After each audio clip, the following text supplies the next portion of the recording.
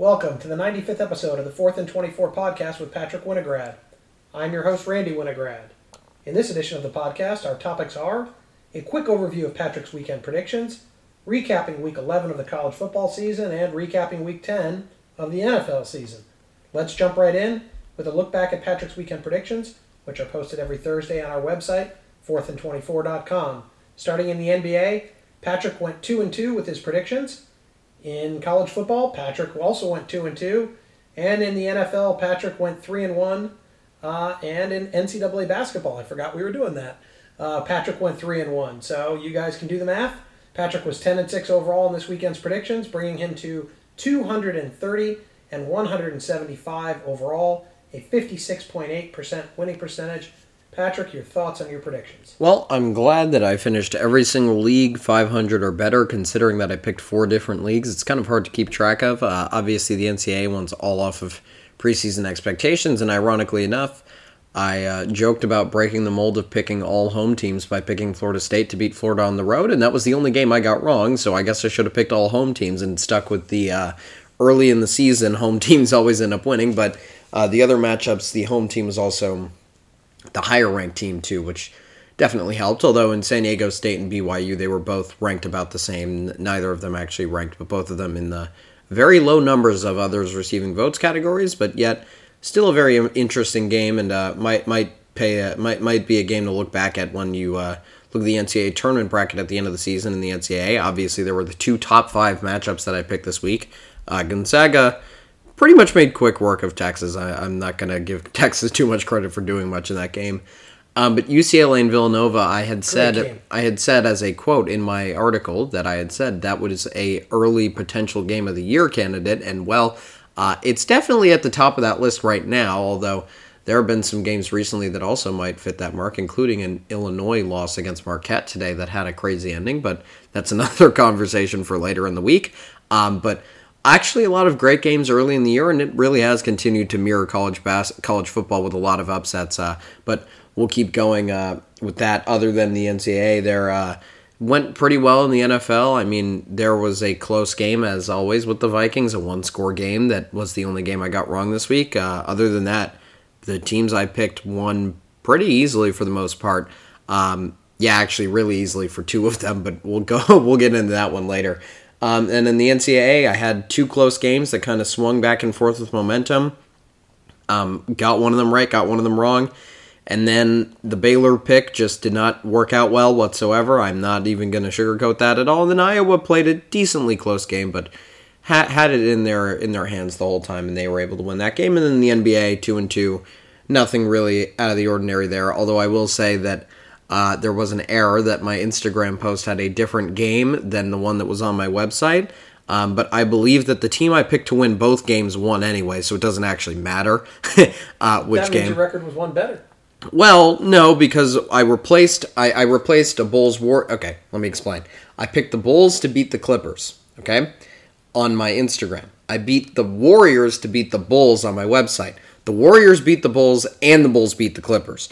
So one of them counts, one of them doesn't, but it doesn't really matter because I got them both right. But I'm saying technically you picked an extra game. I technically could say I'm 3-2, but I had to stick with the theme of 4 games per week, and I don't want to make it. I don't want to set a precedent for the future. Your integrity is admirable. Yeah, well, I also thought that I was going to get the Bulls-Clippers game wrong, which is why I switched it in the first place. So that's... See, even more evidence your integrity is admirable. Well, yeah, I wanted to pick the Warriors because I realized that also... I thought I had picked another game of theirs later in the week against the Hornets, but I didn't. So I thought I picked them twice, and that's why I changed it. And then I realized that I actually didn't pick them twice and just stuck with the Bulls game instead. But moving on from that. Overall a good week, though. 10-6 with 4 leagues is a lot to keep track of, but I'll take it, and obviously I'll continue on with all of these leagues in the future. And in the future, we can see how Patrick does with his predictions for next weekend as they are posted on our website, as usual, every Thursday at 4thandtwenty4.com. Let's move on to our weekly look at college football. Patrick, as usual, we start with the best games. What were the best games of Week 11? Well, I will start with 2 overtime games that happened this week. Pitt beat North Carolina 30-23 in overtime. A crazy comeback by North Carolina as Pitt actually had a pretty commanding halftime lead, I believe, of 23-7. North Carolina scored 16 unanswered to tie the game and put it into overtime. But then Pitt scored on their possession, and North Carolina threw up a pass in the rain on 4th and 11 that was not near a single person, and Pitt picked it off in quintuple coverage, which is very unusual. But yeah, it happened, and look, it was a good game. It was actually on a Thursday night. Set the precedent for a really good week in college football, actually, of a lot of close games. In fact, so many that I had to take some of them out of the best games and just put them into other categories, even though they're all strong contenders. The second overtime game, Arkansas beat LSU 16-13. I'll get more at this later, but LSU continues to compete with any team they play. They just cannot muster up a win. But that just goes to show you how good their division in the SEC is, because if you look at that division, they're going to be the only team that misses a bowl game. And frankly, I wouldn't be surprised if they pull 2 upsets at the end of the season, because they don't play Alabama. So as long as they don't play the unwinnable game, I could see them upsetting whoever they play next too. They're going to be playing with nothing to lose. They're going to use the whole playbook. Ed Orgeron's final 2 games as coach. You don't know what's going to happen when you have a team that's that desperate for wins. So I wouldn't be surprised if they're able to sneak some out. I wouldn't be surprised if they get absolutely torched in those games because of all the things going on in the background and the fact that if they lose the first game, won't have anything to play for in the last game. The next 2 are both games that, well, they're on the opposite ends of the spectrum. Iowa and Minnesota kind of played a very old-fashioned type of a game, 27-22. A lot of running in this game, not a lot of great passing. Iowa playing with the backup quarterback. Minnesota deciding that a quarterback who led them almost single-handedly, with some receivers too, obviously, and some great running backs, who led them to a 10-2 season in 2019, that he doesn't know how to throw a ball anymore, so they don't pass the ball much. They're actually, interestingly enough, in terms of run plays called, they are only behind Air Force, Army, and Navy, who all run the triple option for most percent of plays that are runs. 5th string running back. Yeah, and they're down to their 5th string running back, and yet there they are with the triple option service schools, military schools that literally only run. Anyway, that's just a little side note on them. And somehow Iowa makes it look like they run a normal amount, because Iowa runs a lot more, and Spencer Petras was out, so that was obviously a part of it for them. Alex Padilla came in and played a pretty good game, though, and Iowa wins the 7th straight matchup in the rivalry with Minnesota for Floyd of Rosedale, the Pig Trophy, and breaks an all-time series tie of 44-2 to swing the series in Iowa's favor, maybe for the first time all time. Do you think they call it Floyd of Rosedale the Pig Trophy, or that's just your description? No, I'm just saying Floyd of Rosedale, and no one knows what Floyd of Rosedale is, exactly. So I'm saying it's a trophy of a pig, unlike which is what it is. Spittoon, when people know it's an old brass spittoon. Yes, that's true. Gotcha. And then the final game, which was not like an old brass spittoon, it was like a newly oiled machine, was Wake Forest and NC State, 45-42. This was one of the games I predicted.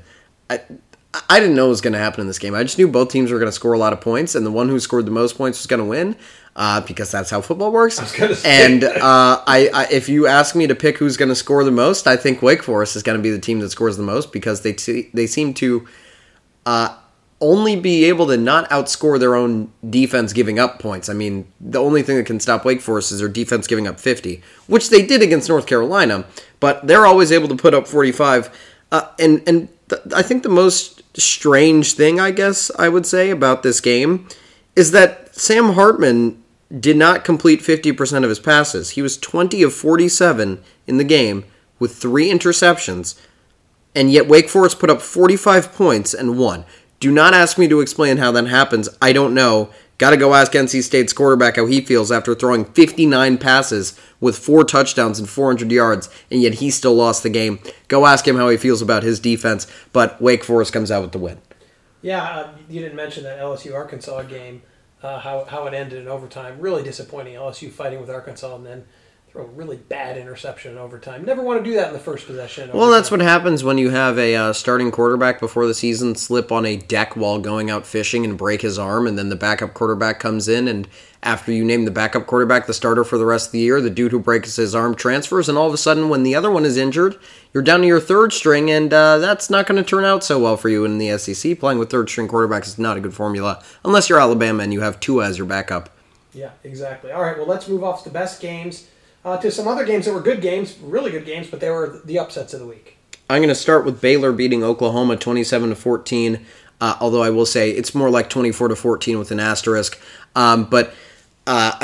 Baylor just played well.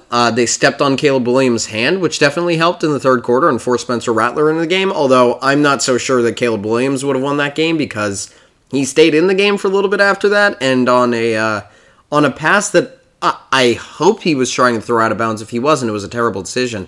He just threw up a fluttering pick, and Baylor got an easy interception. I believe the game was 14-7 in Baylor's favor at that time, or maybe it was 10-7, something like that.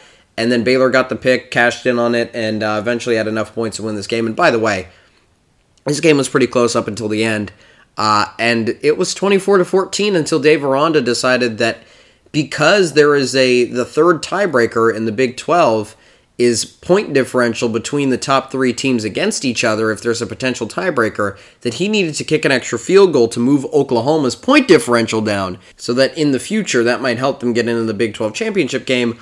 Although I will add that when I looked at the overall tiebreakers, Baylor's 1-1 against the two teams regardless, and if Oklahoma is also 1-1, it means that Oklahoma State is going to be 1-1, but yet Oklahoma's going to win the other tiebreakers because they'd be undefeated against every other team in the conference. And if they're not undefeated against the other teams in the conference, then that means that they're just below both of them in the first place. So the math checks out in a way that I don't think it's actually possible for them to have a three-way tie unless Oklahoma loses next week and then beats Oklahoma State the next week and Baylor loses another game. But instead of kicking garbage time field goals while they have half their student body on the field already, they could just go out and win next week. That would be a better idea. Yeah, you can't fault the guy. Or maybe it was an excuse he came up with after the fact. That's also possible. It could have just been to rub it in, and that was an excuse. And I think you even had Oklahoma's athletic director on the field with Lincoln Riley trying to tell the refs that they should not have to bring their field goal unit out of the locker room to dress up and come back on the field with 3 seconds left after Baylor's students were on the field and everything. Yeah, I wonder if they were actually asking for... We didn't have the volume. I wonder if he was asking for a 15-yard penalty. Maybe even to back him up further, so then who knows? Well, I think also they could have been asking if it was possible for the athletic directors to come to an agreement that the game could be suspended from that point on, and I bet you Baylor's wouldn't have agreed to it because they were going to kick another field goal. But finally, after that one, you had Mississippi State upsetting Auburn on the road. This game, I can't really say much about it because Auburn was up 28-3 and let Mississippi State score 30 unanswered points to go up 33-28. And then eventually let them win the game. And I'll talk more about how Mississippi State won that game when we talk about our most impressive players. But let's just say Auburn needs a passing defense, and they didn't have one this weekend. Yeah, and can I call an audible here and throw one on the list? Kansas beating Texas in Austin in overtime, going for two.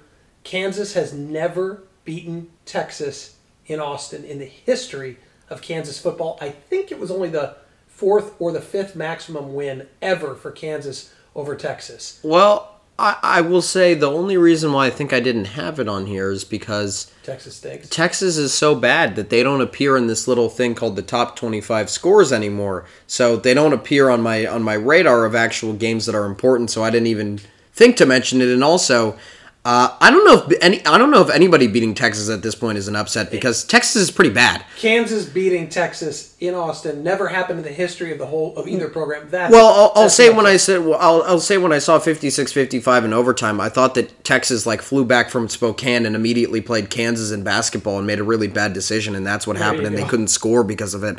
But obviously that might have been the biggest upset of the season just historically. But Texas isn't going to make a bowl game, so I don't think it's all too surprising that they're losing games like that. And by the way, Oklahoma almost lost to Kansas before, so you can tell that Kansas has been getting so close to winning games, and this is finally the week that they broke through. Somewhere Tom Herman is laughing hysterically. All right, yes, let's move to the most impressive teams. Well, I'll go with Ole Miss because they won while holding an opponent under 20. They did not need to score 50, unlike Wake Forest, to win a game, which is something that you wouldn't expect them to do.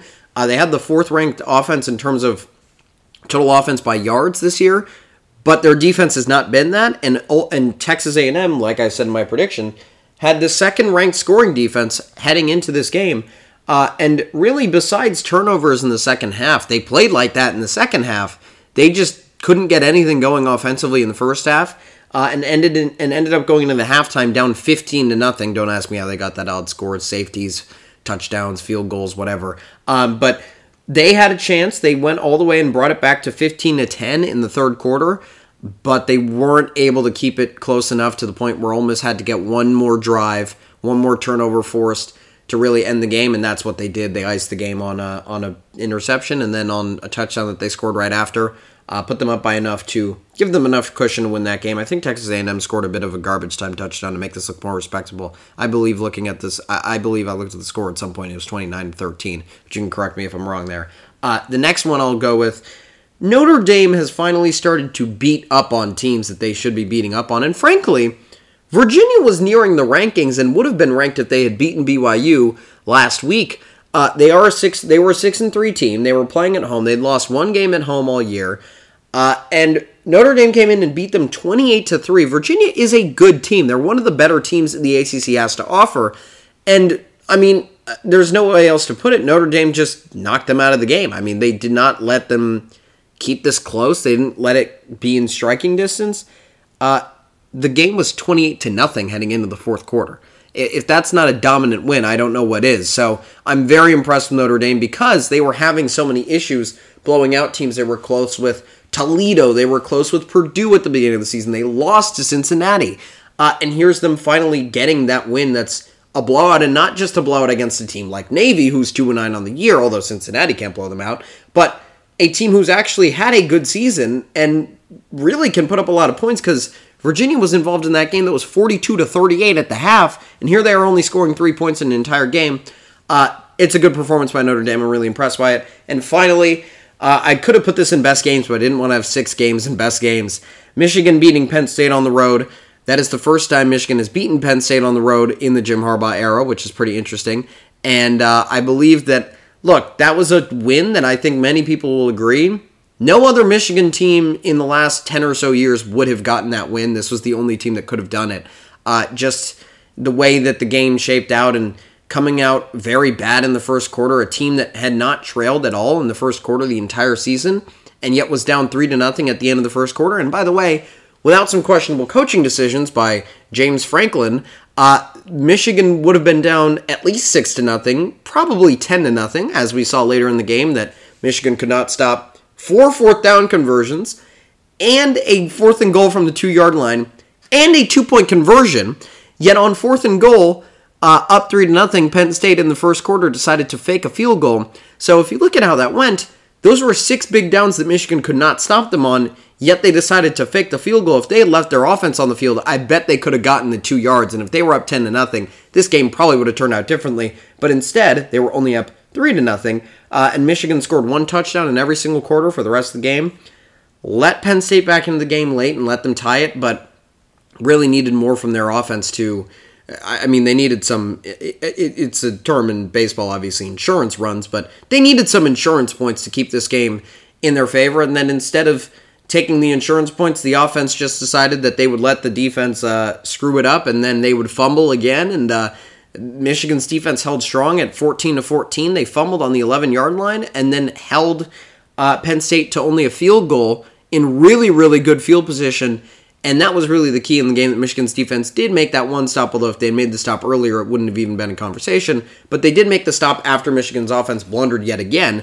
And then Michigan's offense backed them up by taking the game-winning drive down the field with 3 minutes left, until Michigan's defense again forced a 3-and-out by Penn State, and then Michigan's offense got 2 first downs running the ball, and that was the end of the game. Could have been another score that Michigan put up on the board if there was more time left, but they weren't going to, and obviously the situation was only because Penn State went for it on 4th and 11 on their own 20, just because it was the end of the game and it was desperation. But for most of the game, there was one, I feel like every quarter there was one thing that was lacking for Michigan. First quarter, it was their offense. Second quarter, it was... The second quarter was okay, but half of the fourth quarter, it seemed like it was the defense's problem, and then half of the fourth quarter, it seemed like the offense's problem once you would realize that the offense hadn't scored anything since the first drive of the third quarter, and then finally they all put it together. The offense comes up with a crucial drive, and the defense forces the 3-and-out, and then the offense comes back with 2 first downs to ice the game. Michigan finally got their big win. Yeah, that first quarter you mentioned, the start for Michigan was awful. They didn't have a first down in the first quarter. James Franklin kept Michigan in that game, as you mentioned, and the Wolverines won this game. Very impressive road win. Should we go to best road wins or most impressive players, keeping with the theme? Best road wins?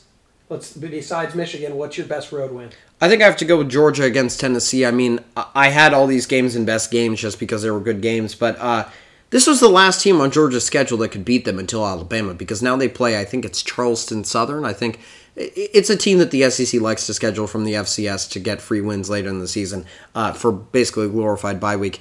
And then they also play Georgia Tech because that's their yearly rivalry, which, I mean, you're not going to fault them for playing a rival at the end of the season. It's not their problem that their rival isn't very good. But they're not playing another SEC game, and Tennessee was the only team that people thought could score on their defense, and to their credit, they scored 17. That's not terrible against Georgia's defense. They brought up Georgia's season average way up because Georgia was giving up 5.5 points per game, and they gave up 17, so they brought that average up and played a pretty good game for the start of the game. But after going up 10-0, Tennessee really couldn't do anything. But I'll move on to my most impressive players very quickly.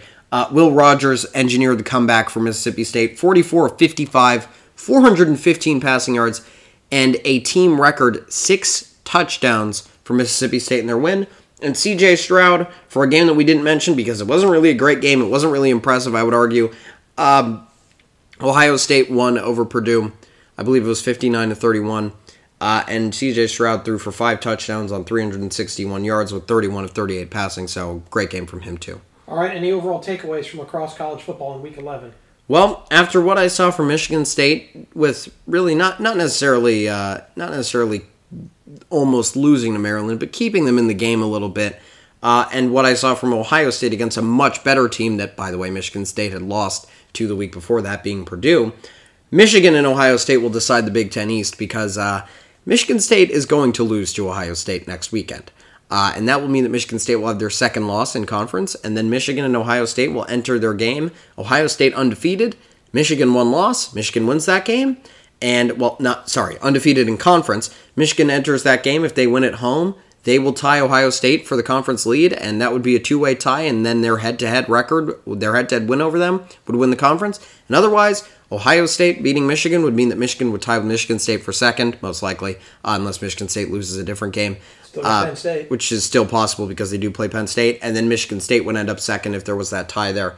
But that will decide the Big Ten East and probably decide who gets into the playoff out of those 3 teams, although I think Michigan State, any team who loses next week is probably eliminated from contention because I don't think a two-loss Big Ten team that doesn't win the conference is going to be in contention whatsoever. The SEC West is the best division in all of football, is my other takeaway.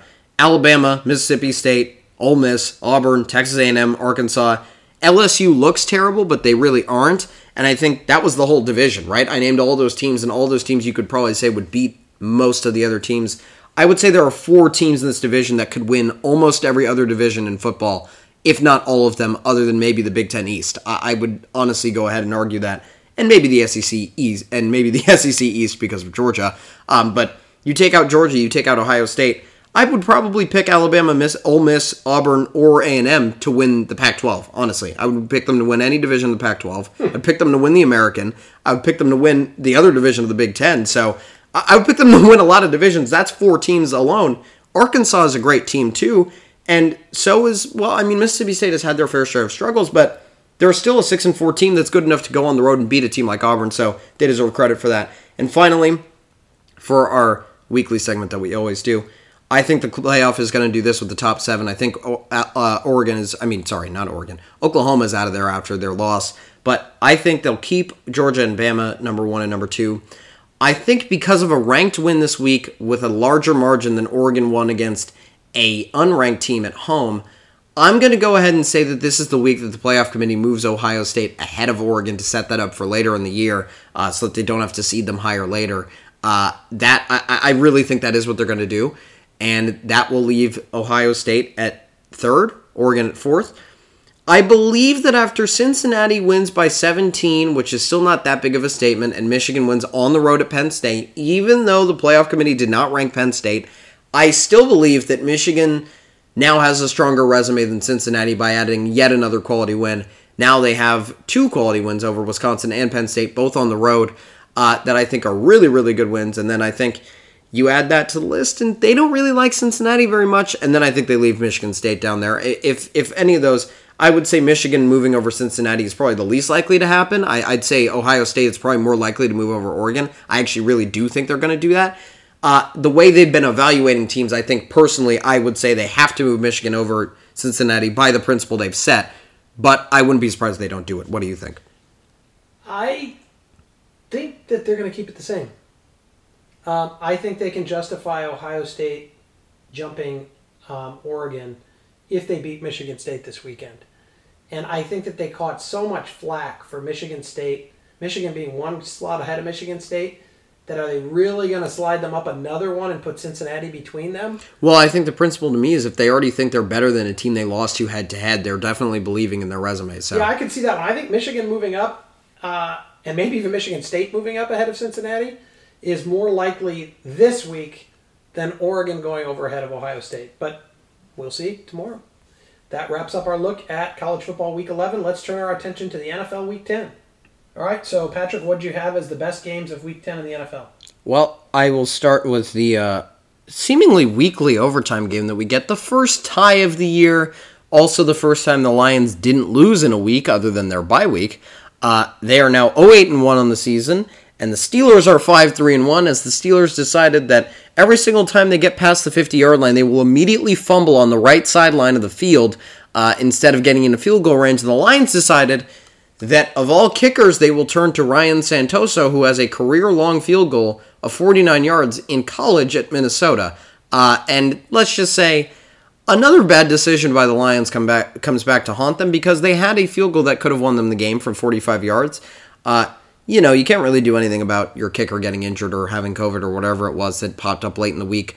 But you could do a better job of signing somebody else. I'm sure there are other kickers in the league. I think I'm not exactly a kicking expert, but I can seem to think of a few guys who were released earlier this year that at least have bigger legs than this guy. And when you're the Lions, why are you going for accuracy when all you need is to barely upset teams when you're desperate? You're going to need to try for some 60-yard field goals. You kind of need the range.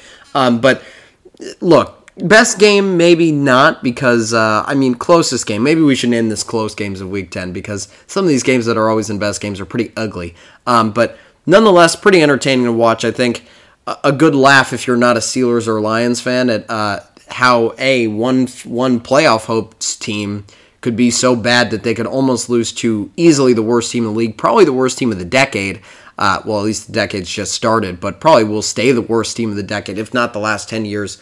In terms of just the straight-up calendar. But I would argue this team is probably worse than the Browns, so I would go there. The Lions found an identity, though. They scored by rushing the ball 33 times and getting 2 rushing touchdowns. Jared Goff threw the ball 8 to 10 times, and maybe people are starting to realize that Sean McVay was a lot of his success rather than his own arm talent. And look, the Lions just didn't have much. And by the way, the Steelers without Ben Roethlisberger, Mason Rudolph is not going to win this team any games. Let's just leave it at that. And the next game I'm going to go into, speaking of backup quarterbacks who probably shouldn't be playing in the NFL, Trevor Siemian was not able to lead a comeback against the Titans as the Titans find another way to win a game and stay atop the AFC. And by the way, I think that will continue because they have the easiest remaining schedule in all of the NFL, and it isn't close. And the reason why is because the teams in their division are awful. That includes the Jaguars, and that includes the Texans, and they've already played one of their games against the Colts. So other than that game against the Colts, they're not playing many good teams for the rest of the year because they also have their last 5 wins against 2020 playoff teams. So they've already played the good teams on their schedule, and they have the bad teams left. They're going to win a lot of games in the rest of the season. I think it's safe to say this is a playoff team. This is probably the only team I could guarantee for the playoffs at this moment, maybe outside of Arizona. But a close game nonetheless. The Titans played pretty well on defense. It came down to a 2-point conversion, although the Saints had a false start on that 2-point conversion and drove them back to the 7-yard line. And asking a backup quarterback to get a 2-point conversion from the 7-yard line isn't very reliable. If you're from the 2, at least you could maybe run the ball and or at least give the illusion that you might be, but weren't able to do that because of that circumstance. All right, your most disappointing teams. I will start with the Seahawks. Russell Wilson was shut out for the first time in his entire career. Granted, there's some ugly weather, and he was coming back from an injury. But the Packers' defense is not good enough to shut out anybody, frankly, in my opinion. They might have gotten better over the course of the season, but they also got players injured in the middle of this game. And Aaron Rodgers was also coming back in his first game, and he looked out of rhythm too. The Seahawks had the ball a lot. They just could not convert. I believe there were 3 picks thrown in the end zone in this game combined. Just an ugly game, but the Seahawks really came out as the disappointing one. I'm not impressed with the Packers defense. I don't really think it was... I think it was more bad Russell Wilson and bad out-of-sync Seahawks offense than it was a good Packers defense. The next one I'll go to, the Buccaneers were down by 4 with 11 minutes left in the fourth quarter, and you figured that Tom Brady would probably get 2 cracks with the ball with the Washington team who can't score, and would be able to, engineer a game-winning drive like he always does. Their defense gave up the longest drive in the NFL this year by time. They gave up a 10.5-minute touchdown drive, down 23-19, ended up being 29-19 as the Washington football team decided to go for 2. I don't really know why, I guess, to put it completely out of reach, make it so that it would need a touchdown and a 2-point conversion. But that did not, it didn't work, but they still won by 10, and Tom Brady never really got the chance to get the ball because they only got the ball back with 30 seconds left. That's on Tampa Bay's defense mostly, but it's also on Tom Brady for throwing multiple picks for the second loss in a row, just like he did against the Saints, and that's the Buccaneers not coming out of a bye week, by the way, which is surprising because last year they caught fire after their bye week. This year, they lose to one of the worst offensive teams in the league by giving up a bunch of points. Second to last, I have the Ravens only scoring 10 against the Dolphins on Thursday Night Football. They should have won this game. We all know that. They just didn't play well enough, and they just have to clean it up in the future, and that was a key game. I mean, they got a gift that the Steelers tied a game against the Lions. They had a free win on their schedule. The Ravens had a free win on their schedule. They both messed it up, but the Ravens really could have pulled ahead in this division, as also the Browns got obliterated, and they could have pulled ahead in this division a lot more, but they didn't. And finally, the Rams... Matt Stafford needs to clean up his play, and Tyler Higbee needs to stop dropping passes, and this defense needs to find a way to use the stars they have to not get ran all over by the 49ers, and also find a way to beat the 49ers because that's the one team in the NFC West that Sean McVay has a losing record against, and it's not even close to a winning record. He has a great record against the Cardinals. I believe he's 8-1 against them, and he's 7-3 against the Seahawks or something like that, but cannot find a way to beat the 49ers, and the Rams need to do that, especially in the down years of the 49ers, because these are games that they need for better seeding in the playoffs. Had an opportunity to tie the Cardinals in the division and couldn't do it just because of this loss. That's not a good look. All right, let's talk about something positive. Who were the impressive teams for you this past week? Well, this week, to qualify for most impressive teams, you had to score 40 points or more. There were 4 teams who met that criteria. First, the Bills were up 45-3 on the Jets. I don't need to say anything about the Jets. We all know the Jets are horrible. They're the worst defense in the league, one of the worst of all time. And the Bills continued to prove that. They scored 45 points pretty easily. Josh Allen only had to complete 19 passes to score 45 points, and they still didn't do much on the ground. That's all you need to know. Mike White threw 5 picks. That's another thing that happened in that game. But I'm very impressed with how the Bills' defense continues to play, and their offense is finally getting back to what it should be. The Patriots destroyed the Browns. Not only did they injure Baker Mayfield, but 45 points with pretty much all running was just insane. And look, Mac Jones is pretty obviously going to be the Rookie of the Year, I think, at this point. I really don't think there's anything left to say about it. None of the other quarterbacks have done enough, and his team is going to be a pretty easy playoff team, and they're going to be a good one, too, and a hard out, too, especially if they can get some home field advantage with some weak records in the AFC. If they play a few home games, I don't know who's going to beat the Patriots. Finally, the Cowboys bounced back from their embarrassing loss against the Broncos, scored 43 on the Falcons. Dan Quinn had his defense of the Cowboys playing very well against his former team, the Falcons. And then, I shouldn't have said finally, the Raiders lost to the Chiefs, who scored 41. Finally looked like their offense was back how it should be. Patrick Mahomes was insane in this game. 5 touchdowns, 35 of 50 with 450 yards. One of my most impressive players. I guess that's kind of a natural segue, so I'll cut you off there. Along with Patrick Mahomes, I have Mac Jones, who I said is going to be the Rookie of the Year. 19 of 23, 198 yards, 3 touchdowns. If he's going to complete that many passes to supplement that running game, it's going to be really, really hard for anybody to beat the Patriots, because that's a dynamic offense. Not a high-powered offense, but a great offense with a really, really top-of-the-line defense. And finally, Stephon Diggs got back in his rhythm. 3 guys who really got in rhythm this week. 8 receptions, 162 yards, and 1 touchdown to completely torch the Jets. All right, any overall takeaways from across the NFL in Week 10? I think the AFC picture might be a little bit more clear, I guess. I think the Bills, Titans, and Patriots, along with whoever wins the AFC West, are the big contenders.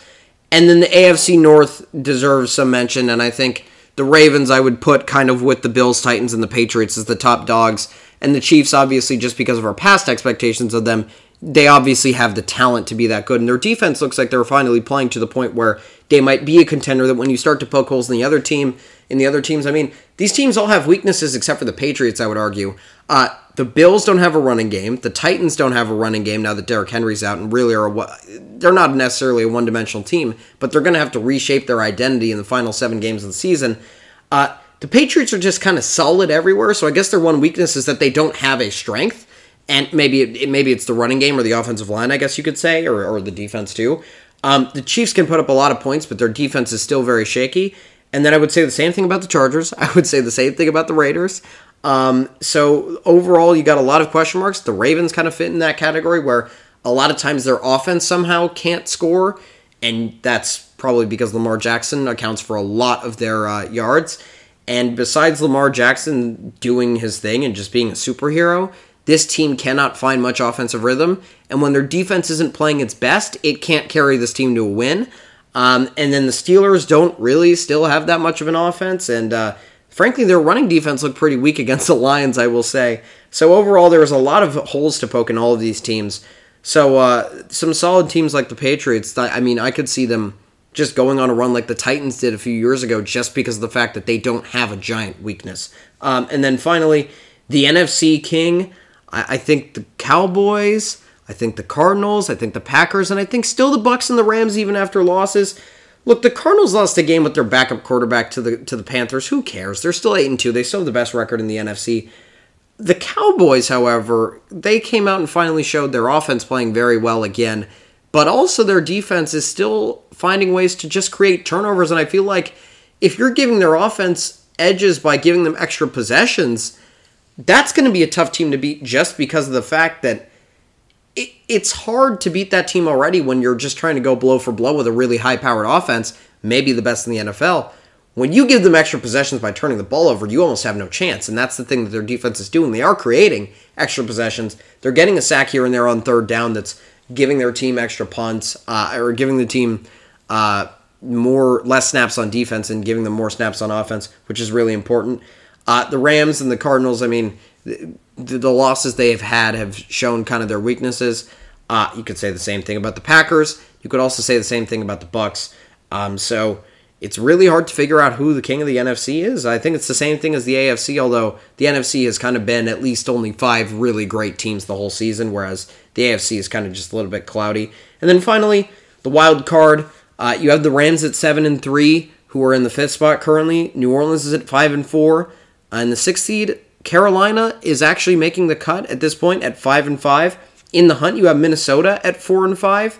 You have Atlanta at 4-5. You have Philly at you have San Francisco at 4-5, and you have the Eagles at 4-6. And when you look at it, I know that none of those teams are going to do anything once they get to the playoffs, but one of those 5 teams has to make the playoffs after looking pretty terrible to start the year. I don't think Carolina deserves to be a playoff team. I also don't think Minnesota does. I also don't think came close a number of times.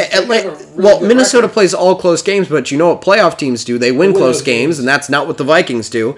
Atlanta just lost by 40 and somehow are still right in this conversation, literally behind by a half a game. Philadelphia is actually looking better, I would argue. The Devontae Smith-Jalen Hurts connection is actually starting to form a little bit. And the Niners, with their seemingly routine wins over the Rams, will somehow find a way to butt their head into this conversation by the end of the year. Maybe they're probably the most deserving, but their defense isn't what it was when they won a Super Bowl, and Jimmy Garoppolo is still Jimmy Garoppolo. So it's really the same team that went to the Super Bowl, except for without the defense that carried them there. So I would argue that maybe Carolina and Minnesota are the most deserving outside of the 49ers. I would pick the 49ers to take that spot, though, I'm going to be quite honest, because I think they could muster up a win later in the year when maybe the Cardinals or the Rams are resting their players as they're already in the playoffs, or the Seahawks are trying not to get injured. I think they could win one of those games and make it in, whereas Minnesota, Atlanta, Carolina are probably going to be fighting with teams like the Saints, who are going to be fighting for divisional control, and same as the Buccaneers. Do I dare say we don't need an extra playoff team, and we don't need an extra week in the NFL season? Well, if you look at the AFC, I think that, the Browns are in 11th place in the AFC, so that would argue that you need a lot of playoff teams. Maybe you could trade one from one division to the other. Maybe it's a twist on the wild card. You you move teams from one division to the one conference to the other. Well, look at the NBA. They have this problem too. Look Yeah. at the teams that make the East playoffs and the West playoffs every year. It always turns out like this, but this is what happens when you have a lot of teams in the playoffs, and sometimes it's not going to work out that way. But I think long term, this is probably a good solution, especially if you're going to add a 17th game to the season. All right, well, we'll stop talking about that, and we'll stop this edition of the 4th and 24 podcast. Please be sure to check out our next podcast, which will be on Friday, November 19th, where we will have our weekly analysis of NBA action. In the meantime, be sure to check out Patrick's additional content, including his picks for next weekend's games, the 11th installment of our college football top 25 poll, which will be published on Tuesday, and his first full in-season NCAA tournament bracket, which was posted on Saturday. That's all on our website, 4thand24.com. That's the number 4, THAND, the number 24.com. Thank you for listening.